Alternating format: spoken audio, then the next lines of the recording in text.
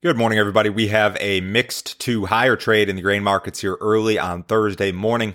It is 6:30 a.m. Central Time. March corn futures unchanged at 534.5. March soybeans up 7 3/4 at 1361 3/4. March Chicago wheat is up 6 3/4 at 642 1/4. March Kansas City wheat up 6 3/4 at 620 3/4.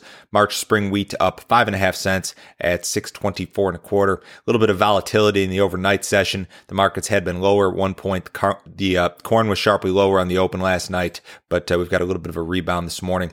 A couple of notes here this morning before I get started. Next Tuesday, which I believe is the 16th, I will be speaking at the Top Producer Summit here in Nashville. I've got an afternoon speaking slot. I think it's 4 or 4:30 p.m. Central Time. But if you watch the videos, if you listen to the podcast and you see me there, make sure you come up and say hi. I'd love to talk to you. Also, if you guys need some help with your grain marketing, if you'd like to get my morning email, if you'd like to get my text message service, all that stuff, go to my website. It's standardgrain.com. Click on Grain Marketing Plan here in the upper right-hand corner. For $49 a month, you'll get that email that goes out every business day at 6:30 Central Time in the morning. My text message service, you'll be made aware of all the overnight headlines that you need to be aware of, all sorts of interesting charts and information, and all my grain marketing recommendations. I break down cash sales by crop year, by percentage. This is billed automatically to your credit card every month, and you can cancel it at absolutely any time. There is no other obligation, no other fee, nothing like that. To get into the news here this morning, Brazil had their crop report out just a few minutes ago, and they actually increased their projections for their soybean crop and also for their corn crop. The projection for the Brazilian soybean crop went up marginally versus last month, 133.8 up from 133.7 last month. They also increased the corn production estimate by quite a bit, 105 and a half up from 102.3 last month.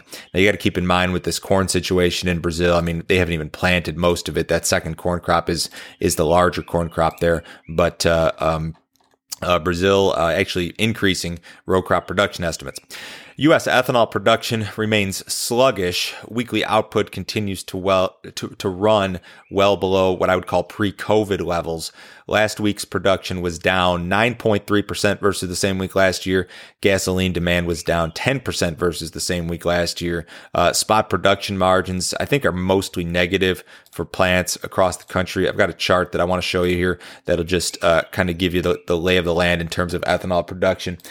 This is what we'd call like a seasonal chart. So each line on the chart here represents a year, and you can see I've got 2020 and 2021 checked off here.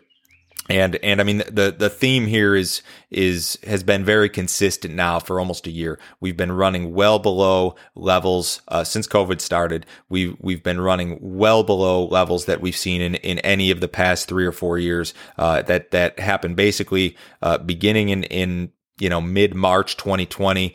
We had the big spike down, and we continue to run even here into 2021 well below what I would consider to be like a normal level. So despite the fact that we've seen recovery in a lot of markets, I mean, the ethanol market's recovered. We've seen the energy markets recover. We're still not seeing ethanol production back to where we'd like it to be, I don't think. In some of the other headlines here this morning, Joe Biden's EPA will review biofuel blending laws beyond 2022. Biden has selected Michael Regan as the next EPA administrator. His approval appears very likely. Regan has said he has had conversations with other members of the administration regarding the role that biofuel can play in combating climate change. He said, "I will confer with my legal and policy team to understand all of the options before me regarding the RFS program, and in this specific case, how to set the RFS volume requirements beyond 2022." So I don't know how they're going to handle this. This is a couple of years out. I mean, if they think that biofuel is a key component to combating climate change, that could be a good thing. I mean, it really could be. Now, we know further on down the road, you've got all these, auto manufacturers pushing towards electric and that sort of thing. That's not a good thing. But in regard to the RFS, I mean, there could be some positives that come out of this, I suppose. Argentina will not tax tax ag exports or implement any sort of restrictions for the time being. There's been a lot of back and forth about this matter recently, but I suppose there was one more meeting with the farm groups and the government. The president of one of the larger farm groups said, "We can convey to our producers that there will be no increase in export taxes and no intervention. This is just one of many stories involving a country attempting to restrict exports in the name of food security." I mean, Russia's the big one with their formula-based export tax. That's the big one. But you've seen some other stories kind of along those same lines here. It's a theme here as commodity prices rise. Energy prices also continue to rise. Spot month WTI crude oil futures are set for their best weekly close since January of last year. They trade above $58 per barrel this morning. Spot month heating oil futures also set for their best weekly close since January of 2020. They trade above $1.75 per gallon this morning. RBOB unleaded about $1.64 this morning. That's near their best level since February of last year. Ethanol futures traded their best level since I think December of 2016 this week. We've had OPEC cut production. That's helped to spur the rally. I think that just in general, the weaker dollar, commodity inflation has been a story here as well. But you're back to, what I would call pre-COVID levels in just about all of your energy markets. USDA will release its weekly export sales report this morning at 7:30 a.m. Central Time. Another strong week of corn sales is expected following last week's all-time record. Corn sales, old and new crop combined, 1 million to 1.8 expected. Soybean sales, 300 up to about 1 million. Wheat sales, 200 to 450 expected.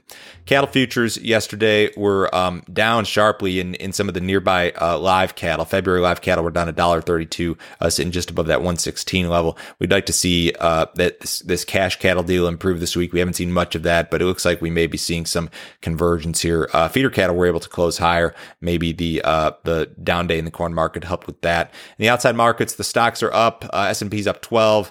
Dow's up 80.